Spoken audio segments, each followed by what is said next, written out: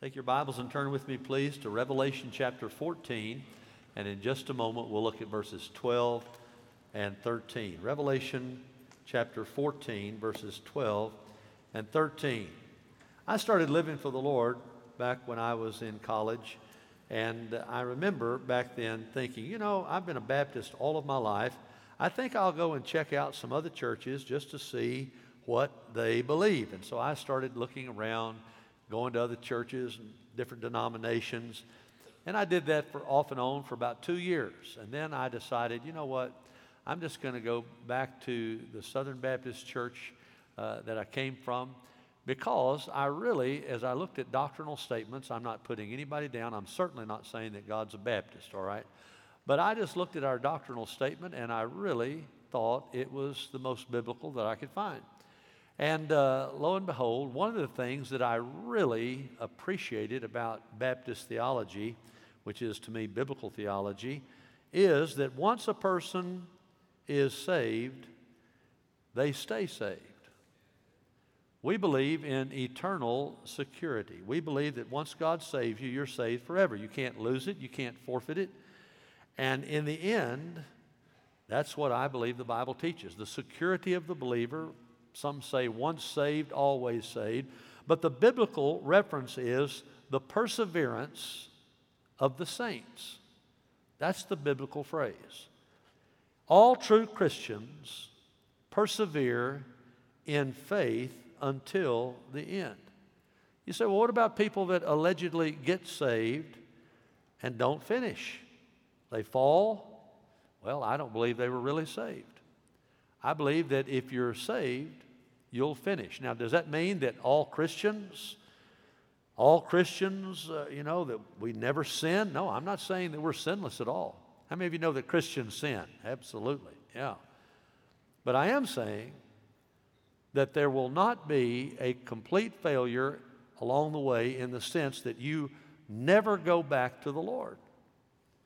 You may stray a little while, but you'll always return back to the Lord if you're a real Christian. 20 years ago, in the year 2000, the Southern Baptist Convention adopted a new statement of faith. It was updated from the 1963 version.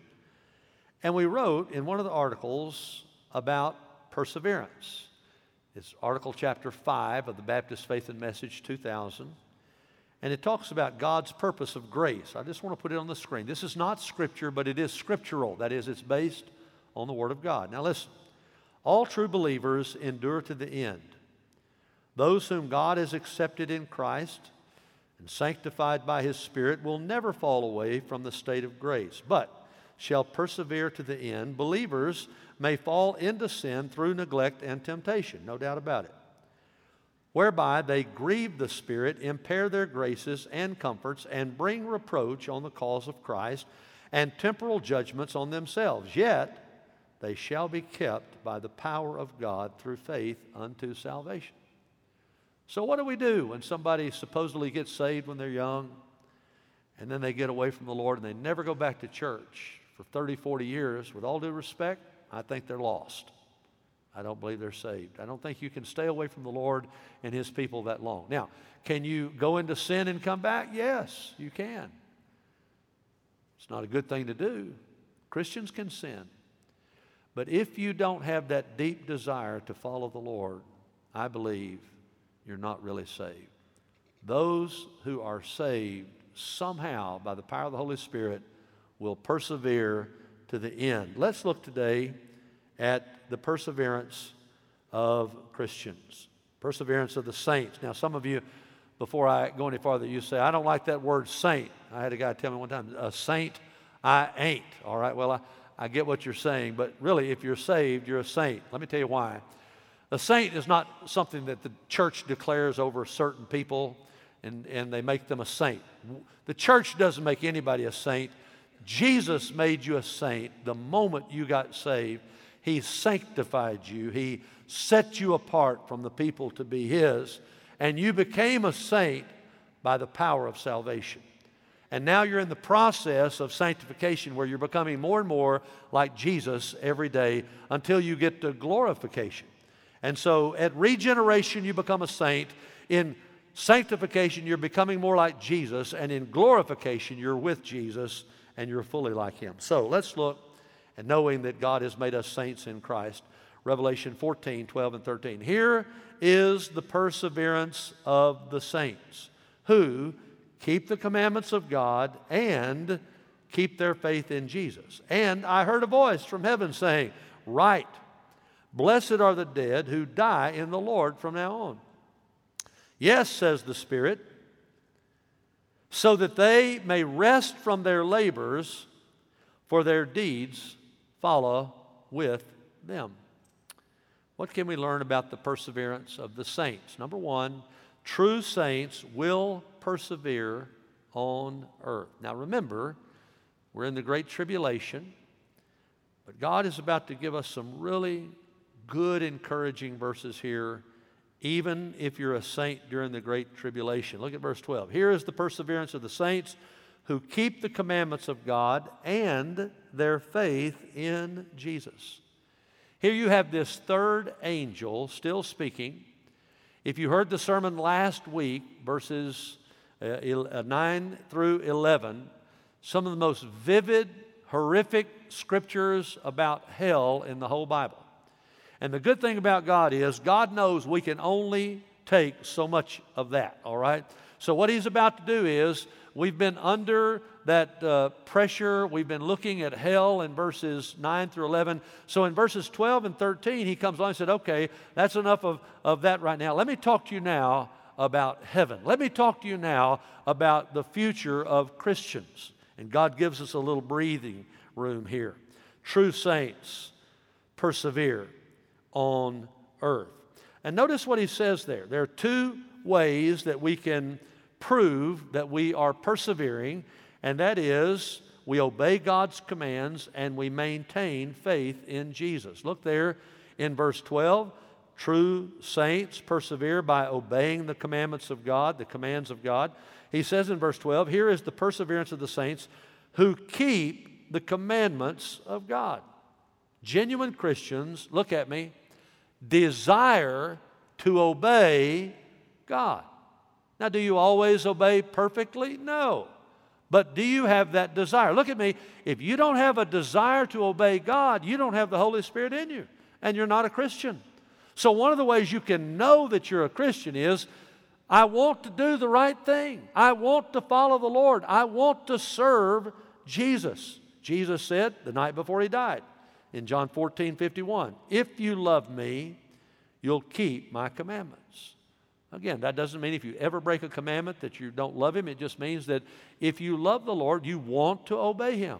He said the same thing a little bit later on in John 14:21. He said, he who has my commandments and keeps them, this is the one who loves me. Don't say you love the Lord and you never obey His commandments. If you obey His commandments, He said, and keeps them, that's the one who loves me. And he who loves me will be loved by my Father. Now watch. And I will love him and will disclose myself to him. I will share with him things that I don't share with other people. You want to be intimate with Jesus? Do what He says to do.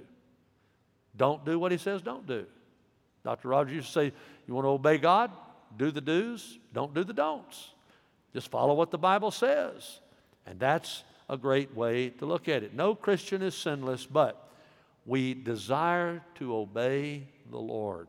True saints persevere, they obey God's commands. And then also, they persevere, true Christians do, true saints, by maintaining faith in Jesus. They don't give up their faith. It says in verse 12, again, here is the perseverance of the saints who, and then it goes a little farther, who keep their faith in Jesus. Now, how are we saved? By good works? No. We're saved by grace through faith. Grace is God's part. Faith is our part. We believe on the Lord Jesus Christ. We repent of our sins, and we believe that Jesus died for our sins, and He rose from the dead. We believe, we trust Christ, that what He's done is sufficient to pay for our sin debt. So we are trusting Christ, and even after salvation, we're trusting Christ. We are called in the New Testament, because of this, believers. We are people who trust the Lord. We keep our faith in Jesus. In Acts chapter 5, verse 14, it says, all the more believers in the Lord, multitudes of men and women were constantly added to their number. So whoever repents, whoever believes on Jesus, that what He did on the cross and at His resurrection, that's sufficient to pay my sin debt, I believe that and I receive Him. Whoever does that, they're a believer in Jesus Christ. A true saint will persevere. They will maintain faith in Jesus. Several years ago, my son, who is a pastor, he's now in Murfreesboro, but he was in Jackson, Tennessee for about 8 years. And while he was there, he was going through a time, a little bit of a struggle. He said, I really don't want to baptize somebody unless I know that they are a believer. And I said, that's good. I understand what you're saying. And he was real against easy believism. He just was really concerned about people who, supposedly got saved and then later on they'd fizzle out and they weren't the real deal. And so he said, I don't want that to happen. He said, if I win somebody to the Lord, I want them to really get saved and stay with the stuff. And so he was not seeing a lot of people baptized, seeing a lot of people saved. And so he came across this guy and he discipled him and shared the gospel. And it took about 3 or 4 months, and lo and behold, the guy supposedly prayed to receive Christ. Grant baptized him. He was so excited. And then about 3 or 4 months later, the guy quit coming to church, never read his Bible, and just fizzled out. And Grant said, man, what is going on? I did everything I thought was right. I made sure that he knew what he was doing and everything. And then he said, Dad, I started reading one day in the New Testament, and I saw this parable by Jesus, and it came alive. He said, I'd read it many times, but it just came alive. It was the parable of the soils. Have you ever read that? Where Jesus said the sower went out to sow. And the seed is the Word of God. It's the gospel of Jesus Christ. And the ground is the hearts of men. He said some of it fell on hard soil, and before it could penetrate, the birds came along and ate it up on the roadside. And then there was some other that fell into shallow soil that underneath was the rock, and it didn't have enough place to grow any roots, so it looked like it was going to be great and really blossom out quickly, but it died because of the sun and the heat. And then some was sown in a third area among the thorns, and they choked out the word, and it couldn't give any fruit. But some of the seed fell on good soil, and that good soil produced a harvest. Some 20, some 40, some 100. And Grant said, it dawned on me, it's my job as a Christian to sow the seed. It's his job to save the soul. My job to sow the seed. His job to save the soul. And look at me. When we sow the seed and they pray, we don't know if the birds are going to come along and take that away, the devil, We don't know if it's shallow soil where there's not going to be, we don't know if we're sowing among thorns or if it's good soil. We don't know. But in time, we will know, because only the seed that is sown on good soil will produce fruit, and only the ones who really get saved will persevere. If you're really saved, you're going to persevere. You're going to go through hard times, but you're still going to persevere. What about you? Do you genuinely desire to obey the commandments of God in this book? Do you desire to obey God? If you say yes, that's a pretty good sign that you're really saved. If you say no, I would just say to you, man, I don't believe you're saved. And then, are you still walking in faith? Have you been saved by grace through faith, and are you walking in faith? Without faith, it's impossible to please God. Are you believing God? Are you trusting God? Now, I know that sometimes we waver, but in your heart, do you want to live by faith? Do you want to believe God's promises? If that's burning in your heart, I would say, you know what, that's a real good indication that you're saved. True saints will persevere on earth, keeping His commandments and trusting Him. Trust and obey. Remember that song? Trust and obey. There's no other way to be happy in Jesus. So, true saints will persevere on earth. Number two, true saints will be blessed at death. Not an amen in the bunch. All right. Verse 13.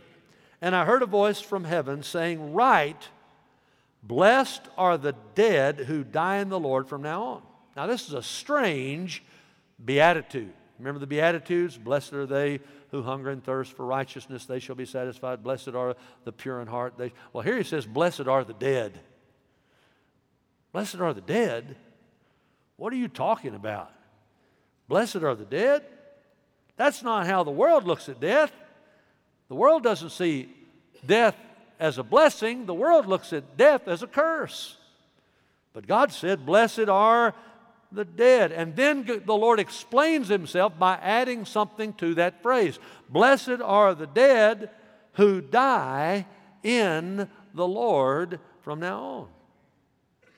Now, dying's not a blessing for everyone, but dying is a blessing if you die in the Lord, if you know Jesus. And that will be especially true for these great tribulation Christians, many of whom will die terrible, brutal deaths as they're tortured before they die. But even a perilous death in the great tribulation is going to result with them being in the presence of Almighty God. So John heard this voice from heaven. Blessed are the dead who die in the Lord from now on. Now, you know, as a pastor, I have done many weddings and I've done many funerals. And a lot of times people will say at a funeral, what is death? What does it mean to die? Well, the Bible simply says that death is when your spirit and your soul leave your body. That's all it is. You are spirit, soul, and body. And when your spirit and your soul departs from your body, you're dead. That's just what death is. There's a picture of it. There's many pictures of it in the Bible, but one that's so vivid in the Old Testament, in the first book of the Bible, Genesis 35, verse 18, there's a picture of Rachel giving birth to Benjamin, and she died in childbirth, but notice what the Bible says. It says in Genesis 35, verse 18, it came about as her soul was departing, for she died. Her soul was departing, for she died, that she named the little child Benoni, but his father called him Benjamin. Rachel died. How do we know? She died. Her soul departed and went to heaven. And Christian, barring the rapture, you're going to die. And what that means is your spirit and your soul are going to leave your body, and you'll be absent from the body and present with the Lord. That's all death is. And to be frank with you, when you look at it that way, it's not that hard. You just kind of fall asleep in the arms of Jesus, and your soul is escorted into His presence. Paul talked about that in 2 Corinthians 5. He said, while we live in these earthly bodies, we groan and sigh. How many of you know that the older you get, the more you groan and sigh? Can I have an amen in the house of God? All you young whippersnappers, just keep breathing. It's on its way, all right? While we live in these earthly bodies, we groan and we sigh. But it's not that we want to die and get rid of these bodies that clothe us. Rather, we want to put on our new bodies so that these dying bodies will be swallowed up by life. God Himself has prepared us for this, and as a guarantee, that is a down payment, He has given us the Holy Spirit. So, we're always confident, even though we know that as long as we live in these bodies, we're not at home with the Lord, for we live by believing or by faith and not by seeing or by sight. Yes, we are fully confident, and we would rather be away from these earthly bodies, for then we will be at home with the Lord. One of these days, your spirit is going to leave your body. But it's not going to just go off into nirvana.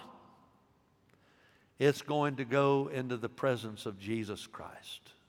If you know the Lord, that's what death is. No wonder the psalmist said, from God's point of view, death is a good thing.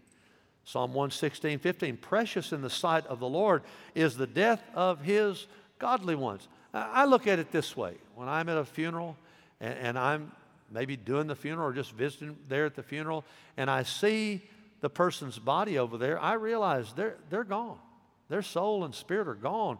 And I think about what happened when they left. Maybe the spouse was holding the hand and saying, don't go, don't go, don't go. And they left and they said, they're gone.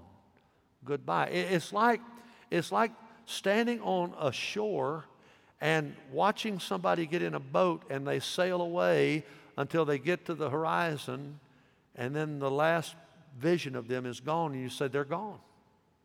They're gone. But I want to say this to you. There's another shore. And when you say they're gone, they're saying, here he comes. Here she comes. And while you're saying goodbye, they're saying hello. And Jesus is welcoming them into His presence. Amen? Let's thank the Lord for that right now. Amen? Praise God. Praise God. Oh, don't you fear death, Christian. Even if you're martyred, it is a sacred transition. It's a graduation exercise into glory. It's like running a long race and crossing the finish line. It's like a family reunion. And Jesus is waiting on you to hug your neck. Your death will be precious in the Lord's sight. And I believe when you get there, you're going to say, well, that wasn't as bad as I thought. I've been worried about that all this time. And you're going to quote Paul and say what he said in 1 Corinthians 15:55 about death. Oh, death, where is your victory? Oh, death, where is your sting? I thought you were going to be so bad. That was nothing. Look at what I've got now with Jesus. Man, praise the Lord. Now, true saints will be blessed at death. Number 3, true saints, Christians, will rest in heaven. Look at verse 13. Yes, says the Spirit, so that they may rest from their labors. Don't forget that last phrase. This is one of 2 times in the Bible where we literally have a quotation literally from the Holy Spirit. Now, the whole Bible is inspired by the Holy Spirit. I'm not saying it's not, but I am saying there's only 2 times that the Holy Spirit says something verbal that we hear that he's quoted in. And both times are in Revelation. One is right here. Yes, says the Spirit. He amens the Father. He says, so that they may rest from their labors. Later on in Revelation chapter 22, almost at the very end of the Bible says, the Spirit and the bride, that is the church, say, come. And let the one who hears say, come. And let the one who is thirsty come. Let the one who wishes take the water of life without cost. But here in verse 12, blessed are the dead who die in the Lord from now on. And when he hears that, when God the Father says that, the Holy Spirit says, yes, they will rest so that they may rest from their labors. Now, rest, look at me, does not imply inactivity in heaven. We're not going to be a bunch of cloud potatoes up there, all right? That's not going to happen. We're not going to be sitting around, plucking our harps or whatever, okay? And I'm not against harps. We got one right over there, okay? I'm not against that. So, but you're going to be serving the Lord. What he's talking about is rest. What he's saying is, even if you're in the great tribulation, you're going to rest from all the persecutions, all the problems on this earth, all the division, all the violence, all the sinfulness, all the temptation, all the bad stuff. You're going to rest from that, but then you're going to go to work in heaven and you're going to serve the Lord. What are we going to do in heaven? Well, we don't have a lot of knowledge about it, but we do know that some really good things are going to happen. One thing is we're going to reign with Jesus. We're going to be co-laborers and people who are reigning with him over the whole universe. You say, where in the world did you get that? You know what I'm about to say, out of the Bible. Revelation 3:21, he who overcomes, I will grant to him to sit down with me on my throne, as I also overcame and sat down with my Father on his throne.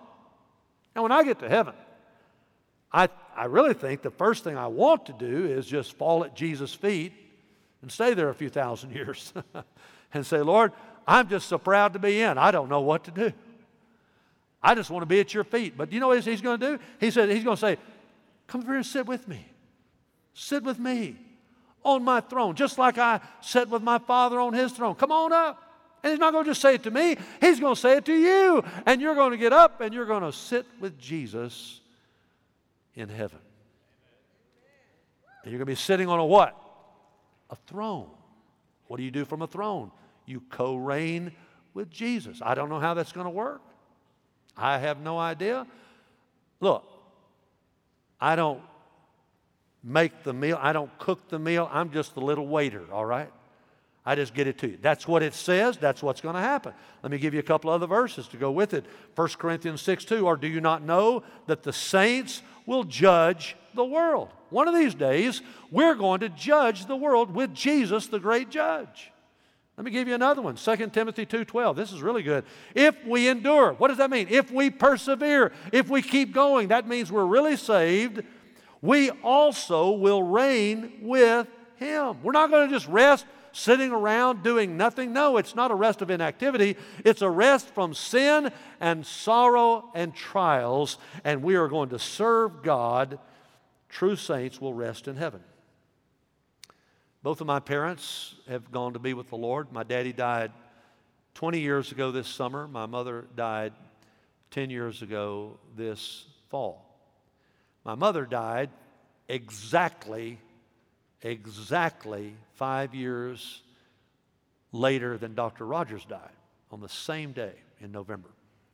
And so my mom, before she died, she knew she was dying, and she called me one day. She said, will you come by and see me? I said, sure. Went by the Memphis Jewish home and went back. She said, I've just been afraid. I know that I'm saved. I'm not worried about all that, but I just don't know what's going to happen when I die. And I said, oh, and I gave her all this theological. She said, I know all that stuff, but I don't know what's going to happen when I die. In other words, quit getting all theological on me, all right? I said, okay, let's pray. And we prayed. Now, what I'm about to tell you, some of you may not like, all right? Some of you may not like this, but I believe it.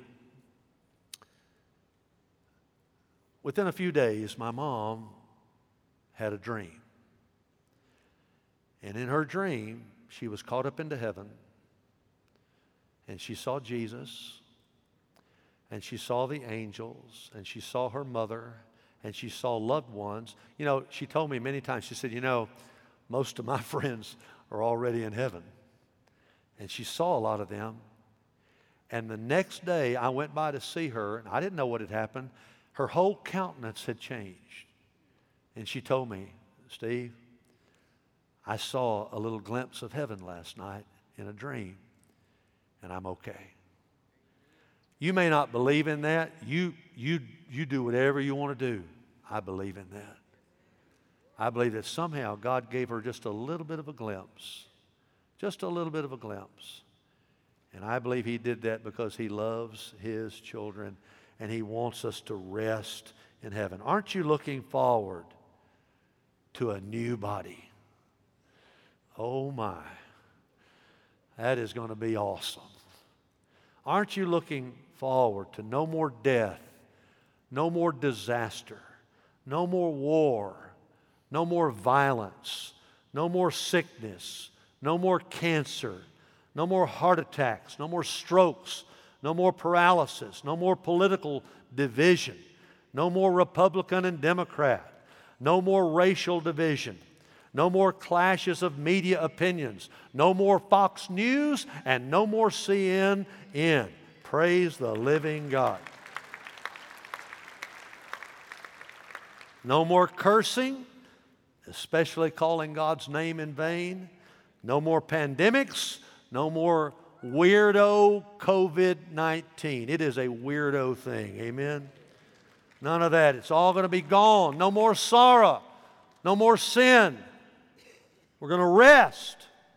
When Jesus walked into Jairus' house, his little 12-year-old girl was dead. She'd been dead for a while. But Jesus said, Matthew 5:39, He said to them, "Why make a commotion and weep? The child has not died. She is asleep. She's just resting. I'm going to wake her up out of her rest." You can say that when you're the resurrection and the life. Amen? And He just said, "Talitha cumi," which in Aramaic means, "Little girl, get up." And if He hadn't have said little girl, one guy says that if He hadn't called on her specifically, every dead person in the world would have come out of the grave. Amen? Little girl, get up. And she got up. Oh, Jesus, thank you that one of these days true saints are going to rest in heaven.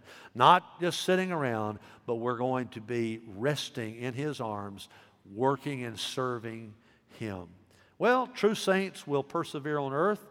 True saints will be blessed at death.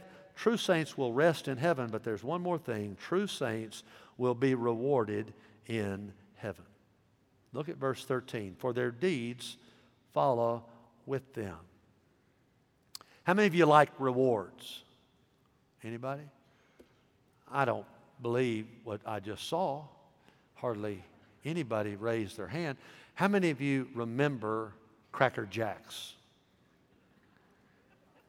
Let's just be honest. Why did you buy Cracker Jacks? For the prize. That nasty popcorn wasn't why you got it. Caramel all over it. Man, if you're going to get popcorn, put some butter on it. Amen? I'd buy one and I just dumped the box out. Why? I wanted the prize. Don't tell me you don't like rewards. I hear these people say, "Well, I just want to go to heaven. I don't care about the rewards." I don't believe that for a skinny minute. I think you want to go to heaven. A lot of us want to go to heaven because we don't want to go to hell. But I want to go to see Jesus, but also I'm looking forward to what's going to be there. He's going to reward us. He just said He would. I take Him at His word. Our deeds will follow Him. That means the good deeds that we've done. Jesus said, if you give a cup of cold water to somebody, I'll reward you. Whatever you do for me, I'll reward you. You teach a Sunday school class, I'll reward you. You give, I'll reward you. You help somebody out, I'll reward you. The smallest thing to you, I'm going to reward you. If you do it for my glory and you do it for somebody else, you try to meet a need, you try to do something for somebody else, you try to help somebody else, you get your mind off of yourself and you help other people, I'm going to reward you. You say, "Well, Brother Steve, it says our deeds will follow us. What about the bad deeds?" Look at me. They don't follow. They don't follow. Because the minute you get saved, all that's washed away. You say, "I just don't know if I believe that or not." Well, let me share a few verses with you. The moment you get saved, God erases and eradicates all of your sins. Psalm 103, 10 through 13, the psalmist said, "He, God, has not dealt with us according to our sins, nor rewarded us according to our iniquities." He hasn't been as bad to you as your sin has been bad, all right? "For as high as the heavens are above the earth, so great is His loving kindness toward those who fear Him. As far as the east is from the west, so far has He removed our transgressions from us. Just as a father has compassion on his children, so the Lord has compassion on those who fear Him." God takes your sin the moment you confess, the moment you repent, and throws it as far as the east is to the west. He gets it out of there. It's gone. It's gone. Isaiah 1:18, "Come now," God says, "and let us reason together, says the Lord. Though your sins are as scarlet," there's this big scarlet stain there, "they'll be as white as snow. Though they're red like crimson, they will be like wool." God said, "I'm going to remove the stain of your sin." Isaiah 43:25, even I am the one who wipes out your transgressions for my own sake, and I will not remember your sins." You get to heaven, God's not going to say, "You remember what you did? Remember what you did? Remember what you did? Brr." That's not God. That's not God. That's the devil condemning you. God convicts you of sin so you'll repent and get right. But once you do, it's washed away forever. Jeremiah 31:34. For I will forgive their iniquity, and their sin I will remember no more. Micah chapter 7, verses 18 and 19. I want to say this to you. You need to read these prophets. You get to heaven, they're going to say, how'd you like my book?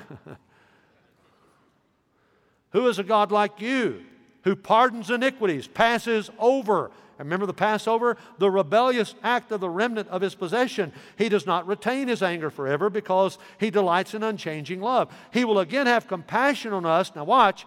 He will tread our iniquities underfoot. He's going to step on your sins. And then He said, you, Lord, will cast all of their sins into the depths of the sea.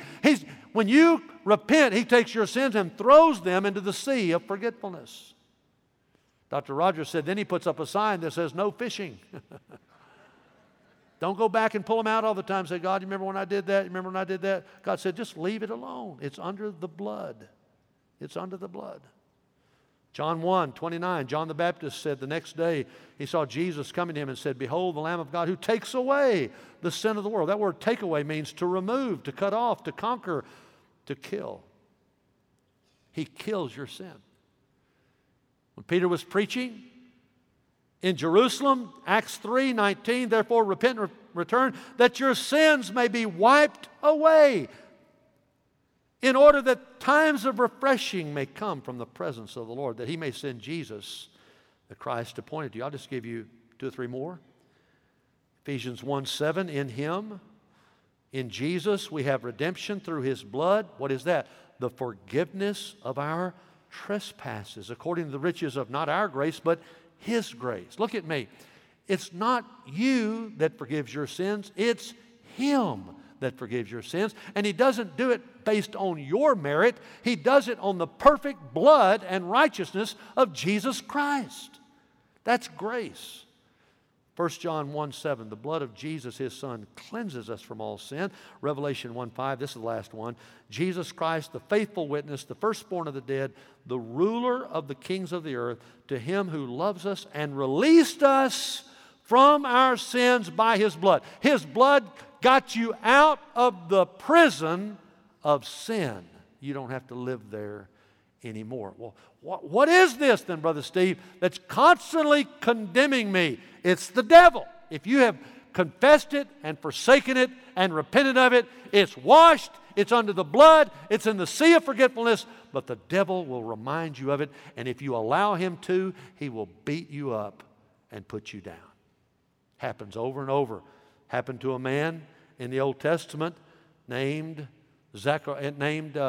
Joshua, not the one that was with Moses, but this one was a priest, a preacher. And I want you to see how vivid this is. You ought to look up Zechariah chapter 3, verses 1 and following. Listen to this. Now he showed me Joshua the high priest, he's a preacher, standing before the angel of the Lord, and Satan standing at the right hand to accuse him. That's what the devil does. God convicts you to get you to where you repent, and then it's over. But the devil condemns you and accuses you to keep you constantly stirred up, constantly afraid, constantly discouraged. I'm the worst one you got, God. All around. And we think that blesses the Lord. It doesn't. I want to say this to you. If you're a parent and your child did something 40 years ago that was bad, you wouldn't go back and spank that child now. And look at me, God doesn't do that with you either. God's a better father than that. He says, now Joshua was, let's go back to verse 2. The Lord said to Satan, the Lord rebuke you, Satan. Indeed, the Lord who has chosen Jerusalem rebuke you. Is this, talking about Joshua, please listen, is this man, is what he's saying, not a brand plucked from the fire? Do you like that imagery? I do. What he's saying is, Joshua, all you really are, you're a stick that I pulled out of a fire and you were burning and I went, blew you off, and now I got you, buddy. You're just a stick I pulled out of the fire. I remember one time I was preaching and a guy asked me, he said, how do you want me to introduce you? Do you want me to call you Dr. Gaines? I said, I want you to tell him I'm a burning stick pulled out of the fire. And he did it. I said, I asked him to do that, praise God. And I'm still smoldering a little bit, but praise God, I'm out of the fire, amen. Aren't you glad you got pulled out of the fire by Jesus, amen? A burning stick pulled out of the fire. If that's all you get today, that's a good thing, all right? Now watch what happens. Verse 3, now Joshua was clothed with filthy garments, standing before the angel. He spoke and said to those who were standing before him, saying, remove the filthy garments from him. And again he said to him, see, I have taken your iniquity away from you, and will clothe you with festal robes. And I said, let them put a clean turban on his head. So they put a clean turban on his head, clothed him with garments, while the angel of the Lord was standing by. And the angel of the Lord admonished Joshua, saying, thus saith the Lord God of hosts, if you will walk in my ways, if you'll perform my service, then you will also govern my house and also have charge of my courts, and I will grant you free access among those who are standing here. Even though Joshua was a preacher, a priest who had sinned, he had clearly repented because God forgave him. Satan tried to accuse him. God would have none of it. When he tried to accuse him, Joshua, the devil did. God rebuked the devil. And Joshua, this brand plucked from the fire, is a very good picture of what happened to you when you got saved. Jesus pulled you out of the fire, and now you belong to him. And the devil may come along and say, oh, look how bad she is. Look what she did. Oh, look what he did. Look what he thought. Look what he did the other night. And God is saying, Satan, back off. These are mine. These are mine. When you repent, God rewards you. I just want to follow up just a second, because I'm telling you, many people that are counseled with are Christians who are struggling because they come under condemnation from the devil because they've sinned even after they got saved or whatever, and they are constantly condemned. They have repented of it, but it still bothers them. I want to say this to you. When you come to God and you've already repented of it, it's like he's saying, what sin are you talking about? I threw that stuff away. It's gone. It's gone. I don't hold that over your head. God doesn't do that. God doesn't condemn you. After you're forgiven, he lets you go. So what you need to do is smell the devil. Just remember, condemnation, that smells like the devil. And what you need to do is pray the Word of God. Pray some of these promises that I gave you a while ago. And if you didn't get them all down, write them down. You can go back and look online, pick them up.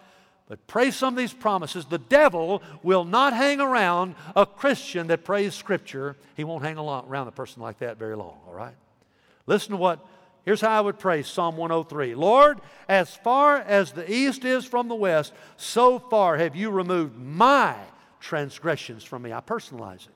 Isaiah 43:25. Lord, even you are the one who wipes away my transgressions for your own sake, and you will not remember my sins. Jeremiah 31:34. Lord, for you will forgive my iniquity, and my sin you will remember no more. I'll do one more. Micah chapter 7, 18 and 19. Lord, you will tread my iniquities under your foot. Yes, you will cast all my sins into the depths of the sea. Oh, friend, I want to tell you, the devil wants to beat you up, but God wants to build you up, and God wants to reward you when you get to heaven. When you get to heaven, don't you worry about having to face all your sins and there's not going to be some deposition up there. No, when you get to heaven, all that's under the blood of Jesus, and you're going to get rewarded for every cup of water that you gave to somebody that needed a helping hand. Aren't you glad that God doesn't condemn you? God doesn't condemn you. Amen. Praise the Lord. True saints will be rewarded in heaven. 2020 has been a weird year, hasn't it? Man alive. I don't think if you live 50 more years, you'll ever have a year like this. Maybe you will. I hope not. But a lot of folks are struggling. You ready for this? They're struggling trying to persevere. We're talking today about what? The perseverance of the saints. A lot of people struggling. I just want to say this. Even if you're struggling, don't you give up. Don't you give up. Look at me. There's nothing to go back to. Don't stop following Jesus. Even in a pandemic, don't stop following Jesus. Even if you lost your job, don't stop following Jesus. Even if you got COVID-19, don't stop following Jesus. Don't give up.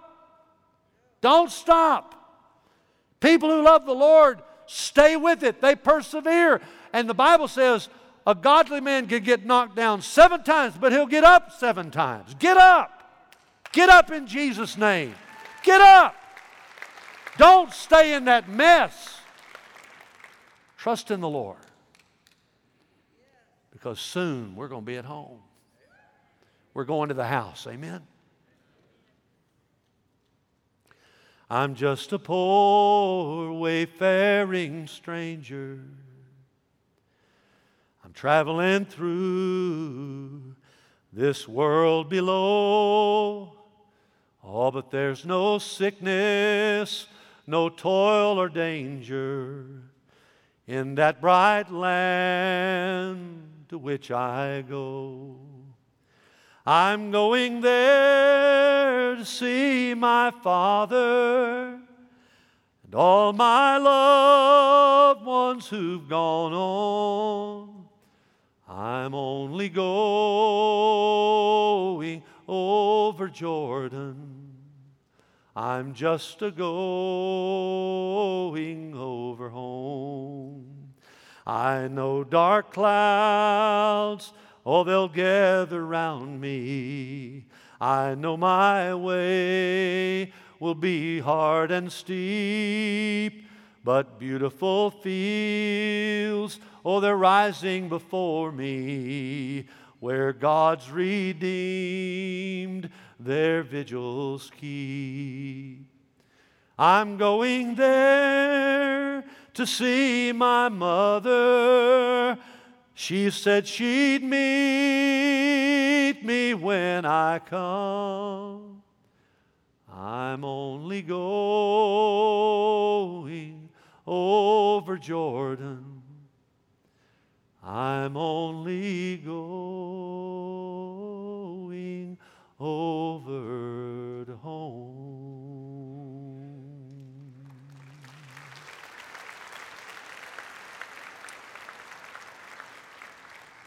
Father, thank you that when you saved us, you secured us, you washed all our sins away, and we're going to reign with you. I don't care what the world says, we're going to reign with you. And this world is not our home. We are pilgrims passing through. Help us to persevere to the end, and help us to be saints who persevere. In Jesus' name, if that's your prayer, say amen.